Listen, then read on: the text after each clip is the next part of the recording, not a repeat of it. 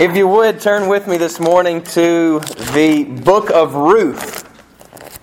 The book of Ruth, and Ruth is a fascinating book. It's a beautiful book, a short story of sorts.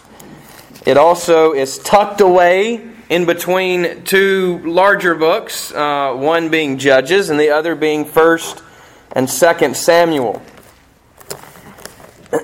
It's also one of two books in the Bible that have a woman's name to it.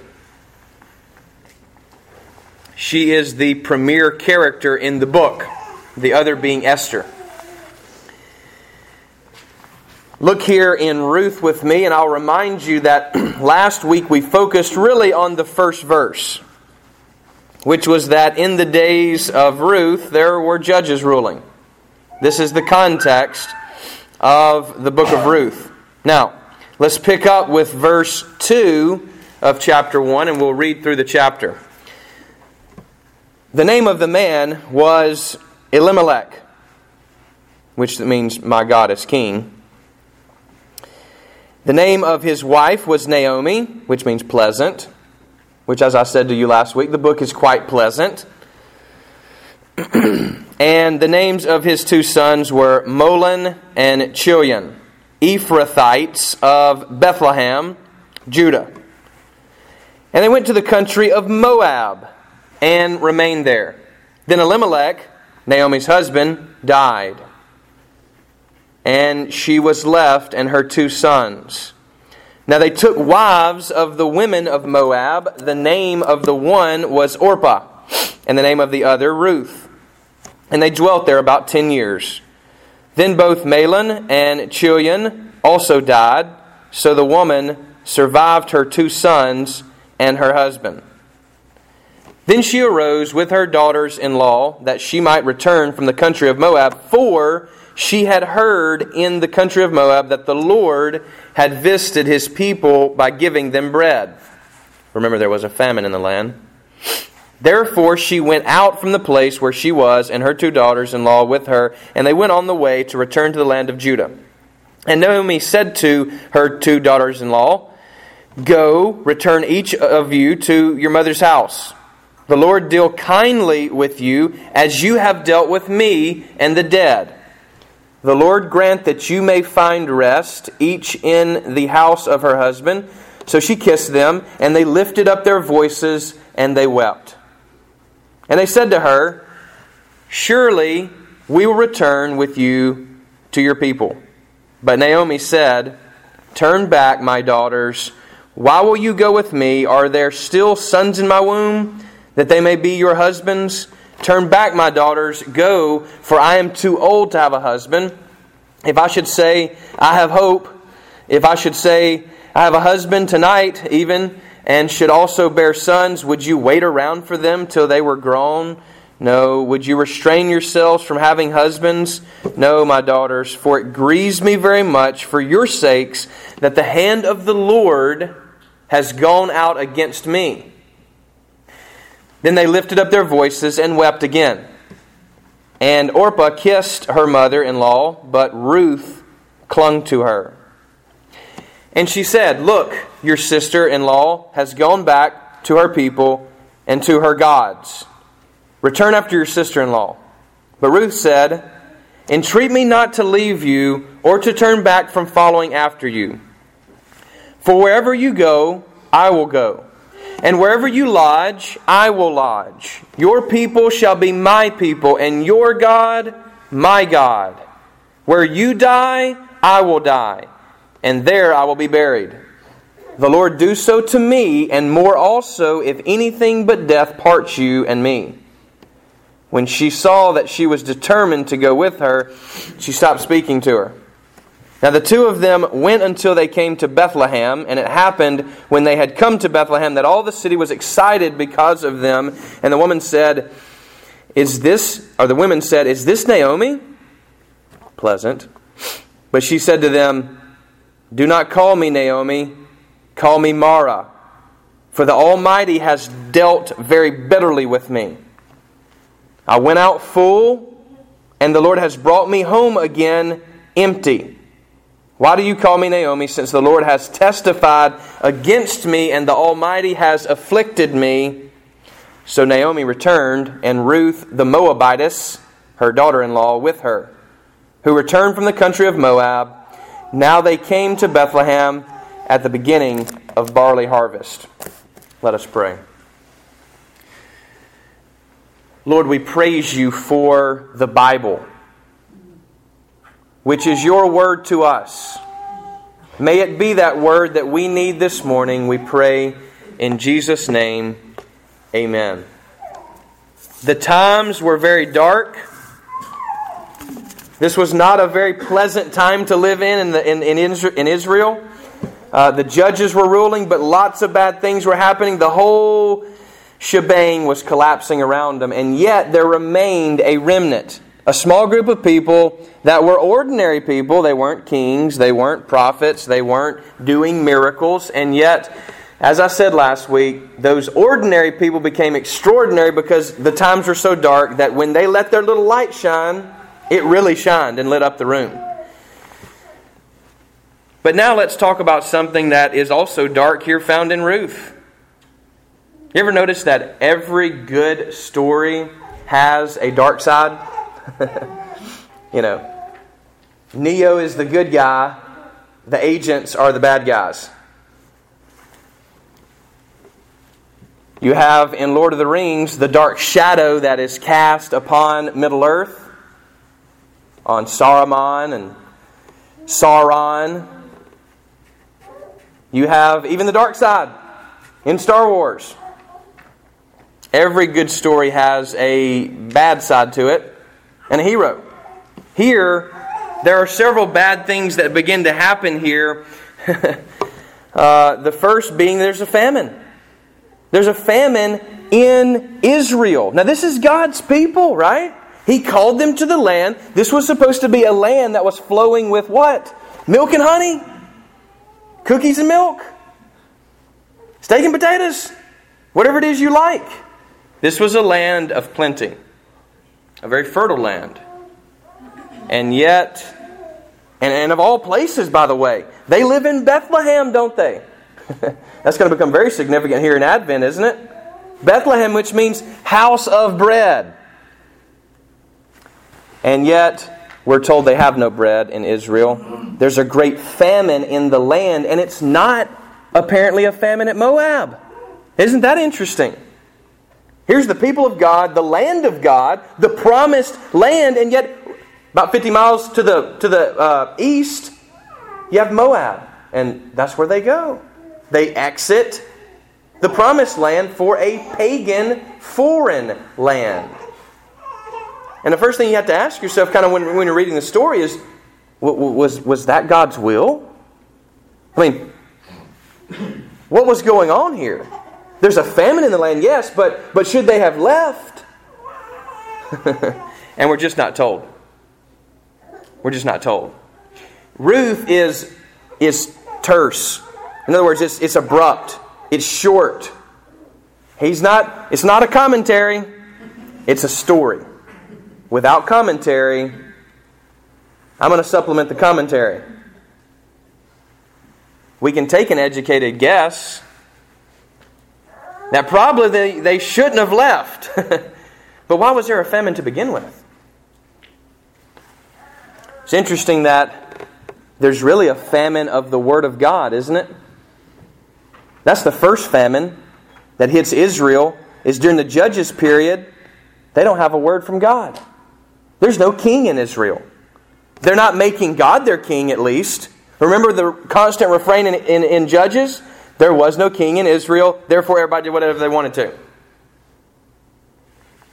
And it causes suffering. And God apparently sends a famine. He takes the bread out of the house of bread. And so they move to a foreign land. They exit stage right to a foreign land. I mean, that's like leaving food land for Ethiopia. House of bread. Now they're going to a foreign land, a pagan land, and this is where they exit to. I can't help but think, too, that once they left Egypt, which always represents sin in the Bible, They wandered in the wilderness, right? In a desolate land.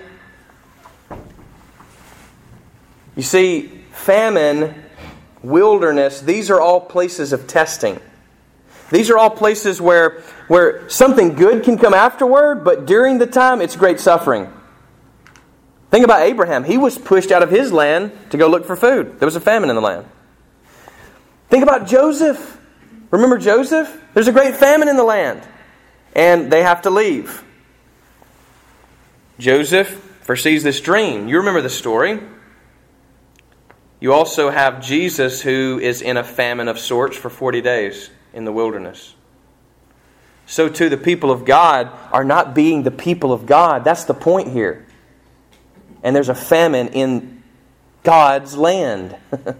You say, well, can God not provide? Well, of course He can, but there's a famine in the land because these are not being the people of God. And so Elimelech, who's the man of the house, he decides to leave. To go to a place of plenty. Well, they get bread, but he ends up dying. That's where the book begins. My God is king, Elimelech, dies. So again, you kind of see this thing again.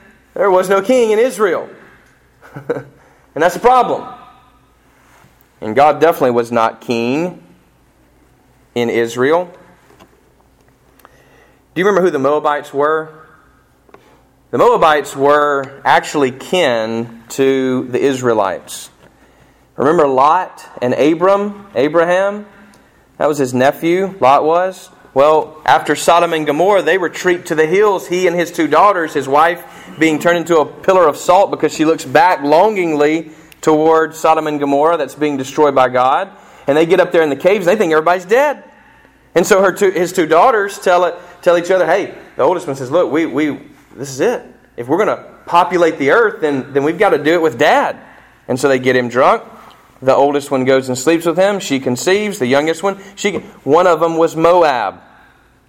This was from an incestuous relationship. The Moabites were. They were off limits to the people of God. They were not a good influence. You ever had somebody in your family that was not a good influence? You didn't want your kids to be driven around by and kept by? Yeah. That's the Moabites.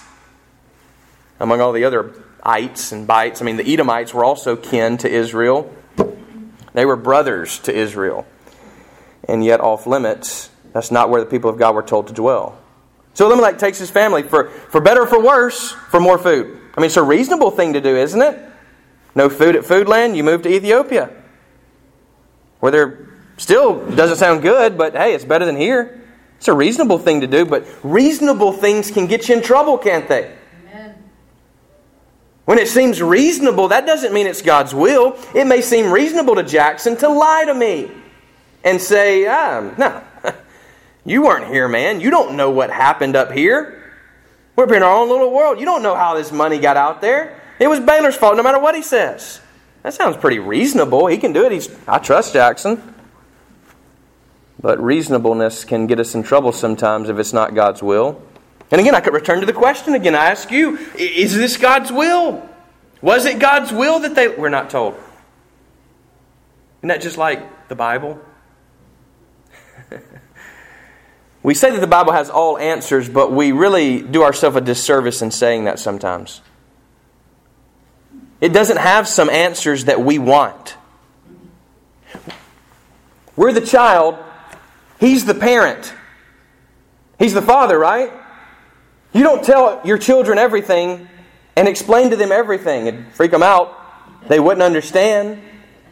You'd be talking to a wall. There are some things that God tells us you're on a need-to-know basis. Some of you guys live in that kind of world. Restrictions of information. And God says, you know what? I know. I'm not going to tell you. It's not your business. It's not for you to know. I'm going to give you what you need to know. And the answers that are found in the Bible are what we need to know, not always what we want to know. Have you noticed that yet? You hadn't read Job if you haven't. Job is a great example. You ever notice that at the beginning of Job, we know what's going on, Job never does? Nobody tells him, hey, Satan came to God and God allowed all this to... Nobody ever tips Job off to that. Job's left in the dark, the whole book. We're not. Job is. Need to know basis. We're not told if this was God's will. But I'll tell you this. You say, well, what, cast your lots, Marshall. What do you think? Is it God's will or not? Yes and no. That's not a cheap answer. God's will is a very complicated thing. Just like my will toward my children. One day we're sitting there with Bo, my third son, and he falls off the edge of my chair and hits a magazine holder and busts his eye open right in his eyebrow. Blood's going everywhere, and so we know it's going to be stitches. So we take him to the doctor to get stitches. We get there to the doctor. He's a little guy. I mean, he's 1.5, something like this, almost 2 years old. And we get there to the doctor, and they say, okay, he's going to have stitches, but we're going to have to shoot a needle in there. We're going to have to stitch it up, and if it's going to be a good job to where he's not going to have much of a scar, you're going to have to hold him down. And not you only, Dad, but everybody in this room is going to have to hold him down. And so here we are with this little fella that's, yay long, on a table. He's already in pain. And now we're about to inflict more pain on him and essentially torture him for the next 10 to 15 minutes until we can get this thing done. And so I tell him I love him. I don't even try to explain what's about to happen. And I just bear down on him. Literally lay on top of him so he doesn't move a muscle. And I'm holding his head as still as I can. He's screaming, he's crying, he's kicking. Everybody's holding him. Everybody in the room's hurting for him. And we're torturing my son. At least according to him. We're holding him down against his will. We're doing really bad things to him, such as a needle coming into your eye. Such as stitches being looped around, pulled on. And he has no idea what's going on. He can't be told what's going on. He wouldn't understand it even if I told him. And so you say, was that your will to hurt your son? What kind of father are you? Well, yes and no. Yes, it's my temporary will to hold down my son while other people hurt him, in order that he won't be in pain later. In order that you won't even be able to tell that he had stitches in his eye. Because we kept him so still. In order to heal him. Do you see what I'm saying? About God? Yes and no. Yes and no. Suffering can bring healing. It's only when we get to the bottom that we begin to look up. As long as life is on cruise control, we never check the gauges. We never know that we're out of gas. And some of us are really out of gas. Some of us may be in the suffering itself right now. We may be the ones being held down. We may be the ones in pain. Naomi was. She lost her husband. And after that, she lost her 2 sons. There was a moment of hope when they married Moabite women, because then they could have a progeny, descendants. But then they too die. And apparently there are no children. Naomi knew about suffering, and the book of Ruth tells us that she suffered.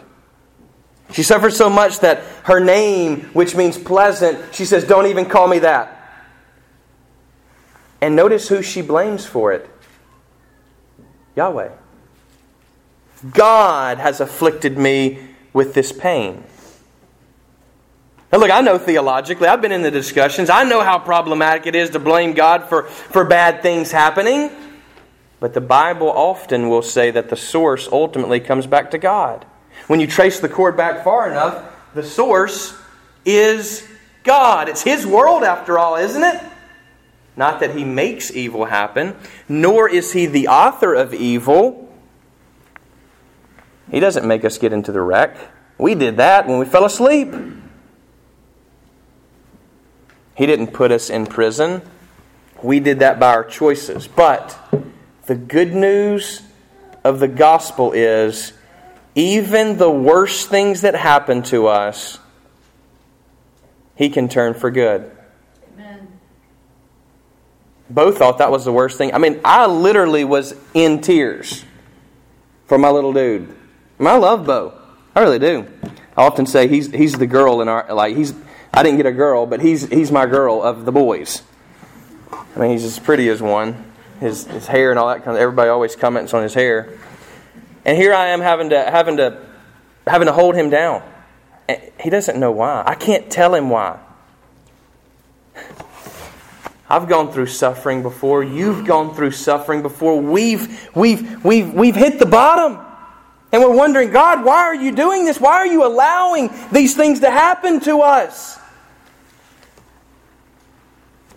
And there's often no answer. Even in Job, God doesn't offer an answer. Not to Job's ultimate question, which is, why am I suffering? I didn't do anything wrong. God says, Job, did you draw up the heavens? Did you cast the stars into the? And did you create physics? No, sir, no, sir, no, sir. Okay, then. That's it. That's it. Need to know basis. See, the reality is, God is enough. When you're suffering, God is enough. Amen. Not an answer, especially not cheap answers. Not a solution. That doesn't bring people back from the dead. It doesn't change the circumstance. The eye still needs to be fixed. No. Trust your Father. As I'm looking into the face of Bo, I'm saying, baby, this is going to be over in just a few minutes. That's what God is saying to us when we suffer. Weeping may last for the night, but joy comes in the morning. It's true, no matter how dark it gets, God is still light. No matter how bad it hurts, He wants to heal us. If my brother, who's an orthopedic surgeon, always cared about your pain when he fixes your knee or your leg, if he was concerned, oh, bro, I can't touch that. Oh, that hurts me. I mean, when he sends me pictures sometimes, I almost throw up. People's stuff hanging by, I don't even know what to call it. It doesn't even look like a knee anymore. If he comes in the room, oh, wow, you must be in pain. No, that's not how he approaches it. He says, okay, I can do this. I'm going to have to have a hammer. I have to have a saw. But I can fix this thing. Oh, I mean, Doc, is it going to hurt? Oh, you dang right it's going to hurt. I'm going to be hammering. Didn't you just hear me? But when you come out the other side, you'll be well. You say, I don't want the pain. Or you're going to experience pain in this life. It's either going to be healing pain or purposeless pain. One with a purpose, the other not. You're going to either become bitter at life, bitter at God, or it's going to become healing for you, surgical for you. Isn't He the great physician? The great orthopedist? When He gets out His hammer and saw, it may hurt, but joy comes on the other side.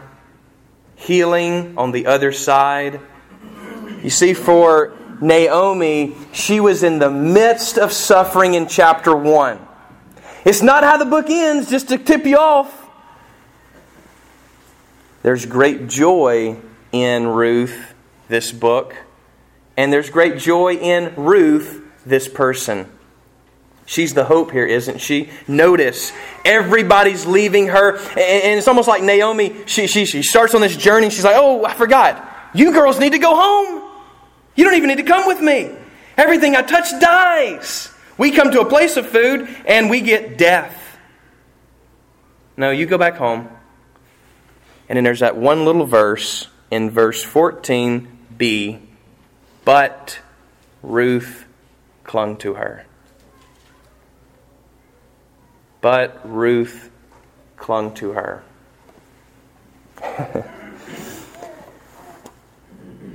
When you're suffering, we need someone to cling to us. It's the best medicine at the moment. Not answers.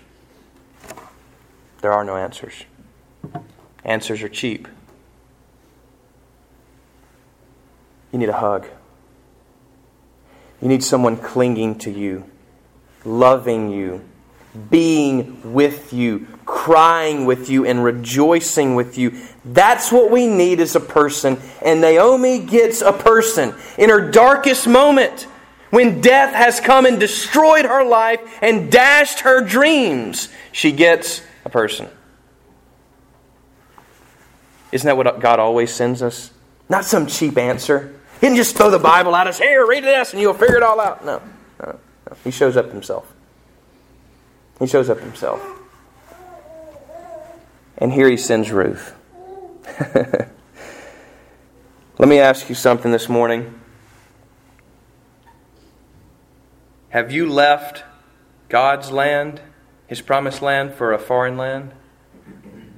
Did you take a journey that you didn't really know what the outcome was going to be and you got hurt by that journey? We all take wrong paths. Do you feel like death? Do you feel like suffering has destroyed your world? And that there is no hope? That there's only, if there is hope, just a little glimmer of hope? Do you feel like God Himself is against you, as Naomi did? Do you feel like there's a great famine in your life where you're not full? You're hungry for something, you don't know what. You're empty, you don't know why. Let me tell you the good news of this book. And that is, you can return home. It's what Naomi did. She returned home. I mean, when you don't know what to do what you know to do and go home. And even when death destroyed her world, someone clung to her. Someone grabbed her and wouldn't let go. And she, you know how it is, I just want to be left alone. No, we don't really. That's a defense mechanism.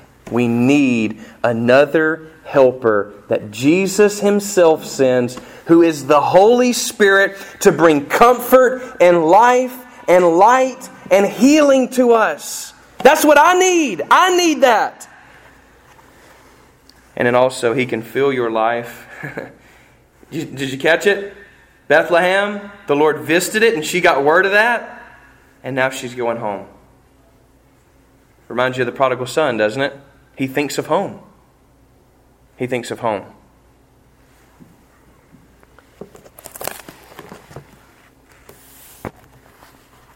God can fill your life this morning.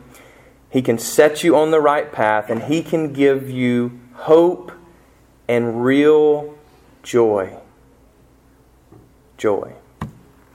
Happiness. That's the good news this morning, found in this little beautiful book called Ruth. Amen.